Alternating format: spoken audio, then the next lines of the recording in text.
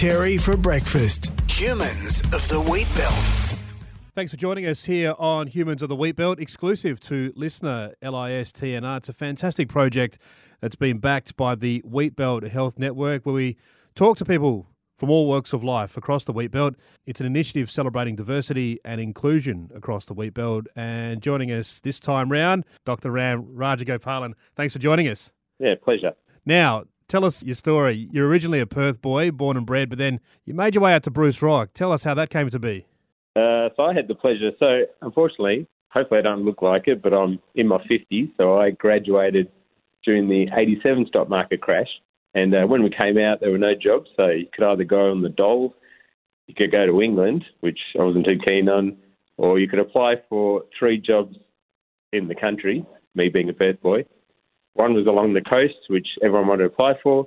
One was down south, everyone else wanted to apply for. And one was going due east, which was Central Wheat Belt. So I thought I might as well try for that one because it's probably my best chance. And I'd never been past Cannington because being a very, very much a Perth boy. So that's how it started. And I applied for this job to go into Wheat Belt and thought I'd try it for 6 months was the plan.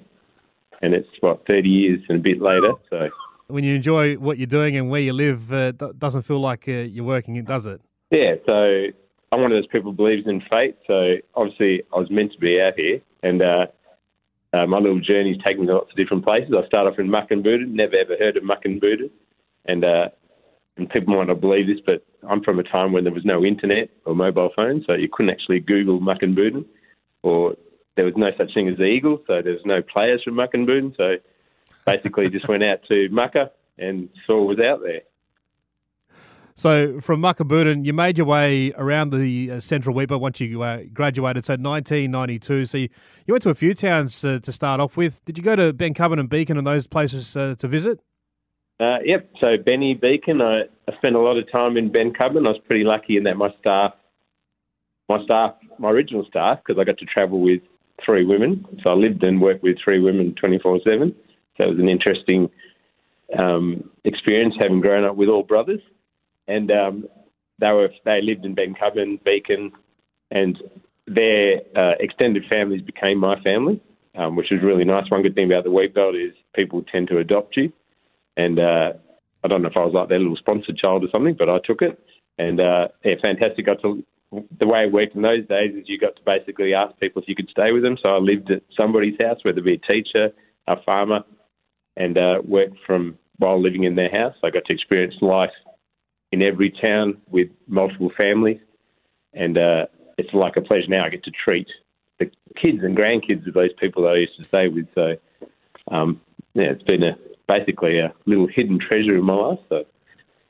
And Dr. Ram, I first met you in 2019. I came out to the Bruce Rock show, and from then I knew that you're pretty passionate about the Bruce Rock community through your work in various causes out there. In 94, you met your partner Amanda. I started out in the Wheat Belt. Maybe I'm the defender of people, but especially my staff. I like to defend my staff, and I used to have little arguments in the old day with my bosses about conditions for staff. So my usual threat was just to say, I'm going to quit and I'll move and go somewhere else, because I knew no one else would fill my position. So in one of those little moments where I quit, I went and found a job in Perth for a few weeks, and that's where I met my wife. Basically, she was part of the interview panel that interviewed me, and her recommendation was not to employ me, to employ someone else. Yeah. I don't know if I should tell you this, but I'm going to tell you. So then basically I started, so that caused her to quit her job. So we only met each other for 1 week on the way out. Probably not very happy with me because I've taken the job against her recommendation, but I'm a sucker for punishment, I guess, and very persistent. So obviously I must have won her over at some stage because she's my wife still, so that's how we met. And then obviously I came back to the Wheat Belt anyway once they... You were drawn back. You were drawn back, yeah. Well, I was probably always going to go back, but luckily I realised that they wouldn't be able to fill my position, so I could just come back, and I did. How good was that? And I miss my staff and my patients out here anyway. So. And then you stepped it up. About 98, you went over to Merredin and took over a business there? Yeah, so 96, I got married. My wife obviously lived in Perth, and I lived out here, so that wasn't going to be a long-term solution, so somebody was going to have to move. My dad was a dentist, so the obvious thing was I was going to go and move into his practice, but that didn't really fit with me, I think. So my wife encouraged me. So in the end, she's to blame, that I should back myself, and we end up buying our surgery in Merredin, and that's where we moved and put everything on the line, which my kids, I like to remind my kids, because we lived in like a 2-bedroom railway house and drove a 25-year-old car, so not the life they live now. But that's what we did, and thankfully, all my years, 6 years and 9 months working on the little mobile caravan, most people knew me, so it didn't take long for me to build up my practice, and that's where it started. So. And Dr. Ram, you're an all-in kind of guy. You're very passionate about whatever you throw your hand to through various causes there in Bruce Rock. Of course, you've served on the Shire Council for many, many years. Big supporter of the Essendon Football Club. So much so, I believe, you got a tattoo dedicated to the Bombers there? Yeah, probably my third tattoo. The first was to my wife, second was to my family, and then third the Bombers. So, obviously the Bombers had a hard run for the past many years, and all my patients know this. And I did mention once to one of our, the WA Bombers, what should I put it? One of our little meetings with famous players, I did say my little issue is that some of us have probably dedicated our body to the Bombers, so we just like once in our lifetime to have some success. But I'm an all-in kind of person, and no matter what happens in life, I'll always know at some stage that they did me proud. Unfortunately, it was a long time ago. When you were growing up, they would have had a lot of success there in the 80s and the 90s into the 2000s. So, back then, you were very proud to show off your allegiance. Yeah, well, it probably started, on my 16th birthday, the Bombers won a premiership, so that was nice. So my birthday is end of September, grand final day often. Yeah. The Bombers have either done me proud or killed me. Like, they lost the premiership for my 21st. That wasn't too good. They spoiled my 30th birthday. That wasn't too good, but otherwise, yeah. How did you come to support the Bombers? Well, how does that work? So many, many years ago, my dad, being a dentist, treated some of the South Fremantle Football Club. Yep. And I played footy very long time ago in the East Fremantle zone. But my dad treated South Fremantle Football Club, and I got to see Stephen Michael. I was only a little kid then, and I thought Stephen Michael was an absolute god when I saw him. And I thought it was so ginormous, which in reality is probably not to me now. But got to see him. So I thought, one day I was watching Countdown. I thought, what's the show after Countdown, which was the winners with Drew Morfitt. Yes. And there was a red and white team playing a red and black team, which was South Melbourne playing Essendon. This would have been about 81. And I thought, I'll go for that red and white team, but Essendon beat them by about 30 goals. So somewhere early in the first quarter, I think I decided that red and black team looks all right. And then obviously not long after that, Bombers had a good run in the early 80s. So I was hooked by then. And when the Eagles came on board, it would have been much easier if I supported the Eagles. But the Bombers already won 2 premierships. I love Tim Watson and Paul Salmon. So that was it. And I'm very loyal. So once I make a decision, that's it. I ain't going nowhere. Yeah, they would have had some incredible players back then. Of course, the likes of the Danaher brothers, Merv Nagel, Alan Reid. Leon Baker from WA is fantastic. So yeah, Simon Madden. Incredible lineup. And of course, the master coach, Kevin Sheedy, started his run around that time as well. Kevin, for all players, has been a very polarising person. Sometimes you love him, sometimes you probably don't like him so much, but still, he's very much a club man. I've met him many times. So one time I did try to get him to coach the Bruce Rock Footy Club many, many years ago at a function. Got close, I think, but not really, because he ended up at GWS, but couldn't quite match the offer they made. But I made a good try. Dr. Ram is with us, one of the humans of the wheat belt. Dr. Ram, you have had some challenges in recent years. 2008, you had a serious health issue there. Yeah, 2008, I had a serious health issue, but didn't realise it. And in 2008, I decided to, whatever reason, but I decided to go to India to do a little health mission with one of my nurses for a month. Left my wife with 3 kids at the time, and unbeknownst to us, a 4th on the way.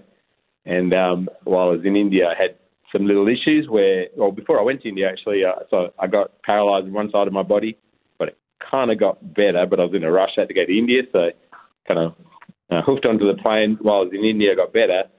And when I came back, kind of thought, it sort of determined that I might have had a stroke, but I sort of recovered mostly.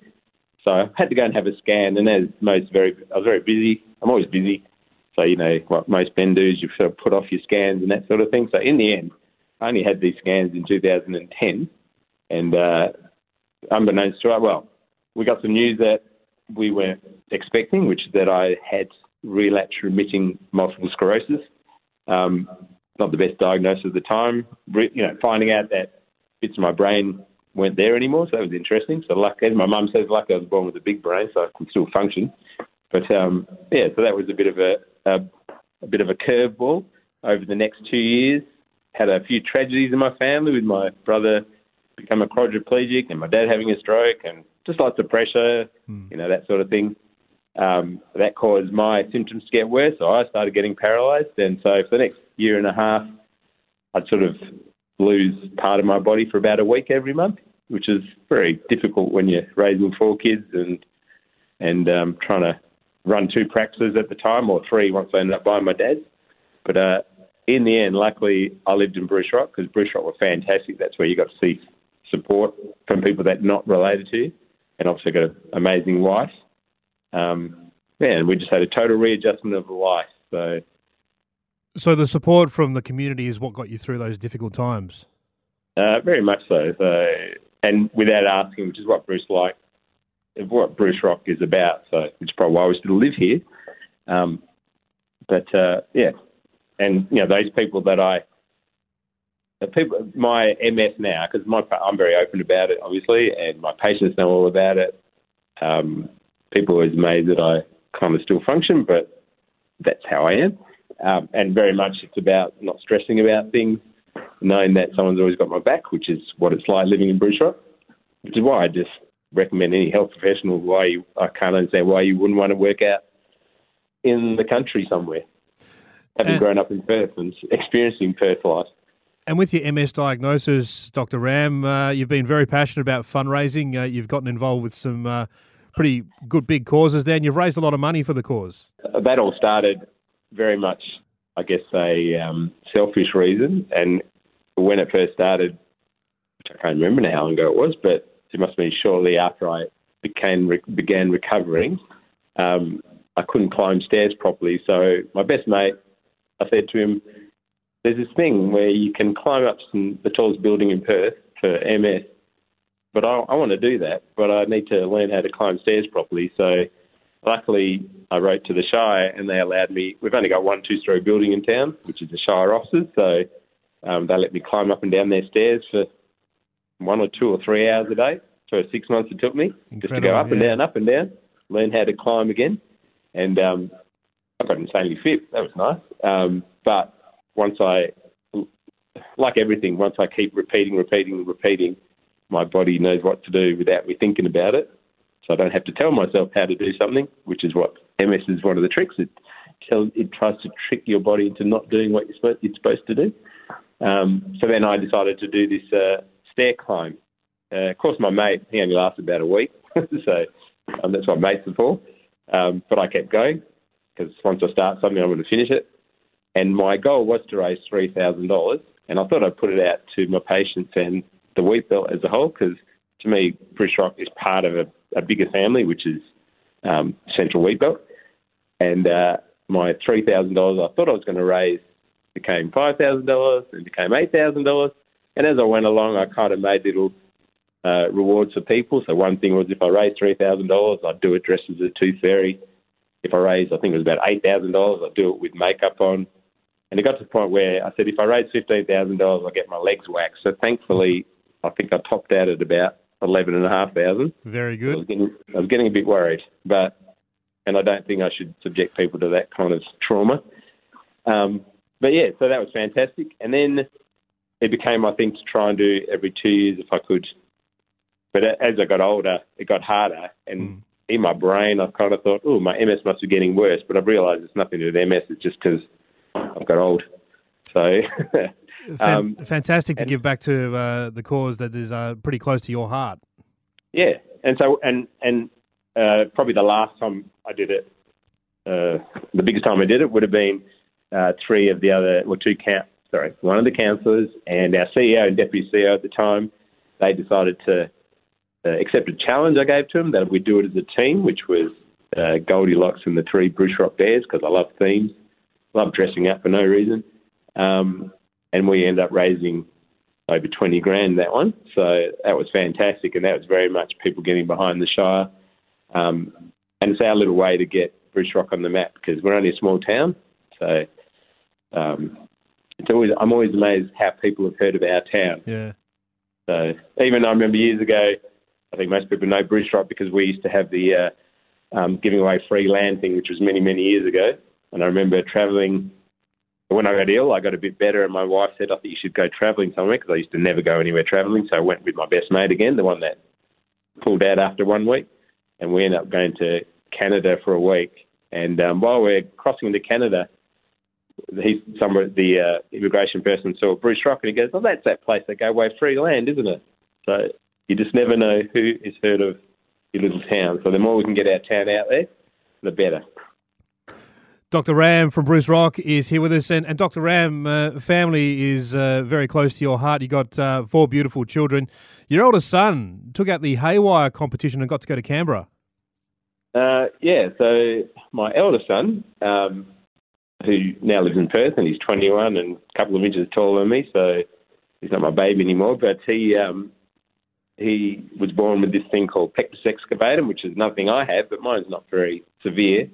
As he got older, he's got more and more severe, so to the point where I could probably fit my fist into the centre of his chest, because his rib cage was growing in towards his heart. And with our family history of dodgy hearts, it's probably not the best thing in the world.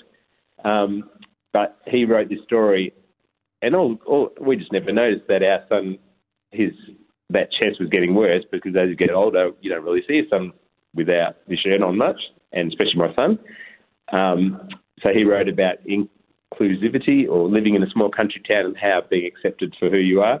And my son never liked taking his shirt off as he got older, and we thought it was because we're not the most buff people in the world, I guess. But what it was to do with this defect in his chest. And even we made our children do swimming carnivals and so on. Yep. And year 10, my son had to do his swimming carnival, because that's one of our rules, is that you will do your last year of school swimming carnival. And he ended up breaking most of the wheat belt records, I think. And the reason for that is he would take his shirt off, jump in the pool, swim as fast as possible so he could get to the other side so he could put his shirt back on. So great motivation for him. And then when he won enough medals, he could hold the medals in front of his chest to hide the little hole, the big hole in his chest. But that's what he wrote about. And he ended up writing about the way he could feel accepted in Bruce Rock, because he could never swim anywhere else but Bruce Rock. So, and for all of us, when he never told us these things until we read this article, so it's a bit emotional for us. And then it went from there. And even just a little add to that, now my son's 21. He'd been on a waiting list for 4 years, and he's actually had that defect corrected, because at the time of the surgery, he probably only had 1.5 centimetres between his rib cage and his backbone. So it must have been now he's physically that part's sorted. So. It must have been such a tough thing for him to keep in at such a impressionable age. When you're a teenager and you've got something pretty serious as that, and probably wasn't able to come to mum and dad straight away. No. So, I mean, as a dad, my first thing was, maybe I should take him in the gym. So I thought it was because the bit of a skinny kid, so he went to the gym with me and he built himself up, which actually made it look worse, but he felt better about himself. He took his shirt off more, but then it became more obvious to everyone. So, which they ended up making a little video, which is great for town and a great thing for us to look back when we're old people. We'll look at this video and go, oh, that was our son. But my son now is in Perth, and that Haywire, that little writing, he had dreams of becoming a lawyer, but he's had life epiphanies with COVID, because he's one of the kids that graduated in COVID. And now he's basically realised his passion is English literature and poetry, and that's what he wants to teach children, so that's what he's switched to. And that's very much stemmed from his experience with his, birth defect, if you call it that, and his acceptance in Bruce Rock and things he's been through with the surgery, because it was very traumatic surgery. But and also with COVID and resilience. So in the end, everything happens for a reason. So Humans of the Wheatbelt here on Listener, LISTNR. Dr. Ram Rajagopalan, been great catching up with you here on Humans of the Wheatbelt. Thanks, Terry. Hope I haven't bored you all. Look, you're an inspiration to a lot of people out there, and you stayed loyal and you're passionate about the Eastern Wheatbelt. So appreciate you sharing your story with us here on Humans of the Wheatbelt. That's right. It's a pleasure to be involved in that program. Just amazing stories from a lot of people, and amazing how open some people were, and also amazing for me knowing some of those people and not realising their story. So it's been a pleasure. Humans of the Wheatbelt is a Wheatbelt Health Network initiative celebrating diversity and inclusion across the Wheatbelt. Thanks for joining us. Terry for breakfast. Humans of the Wheatbelt.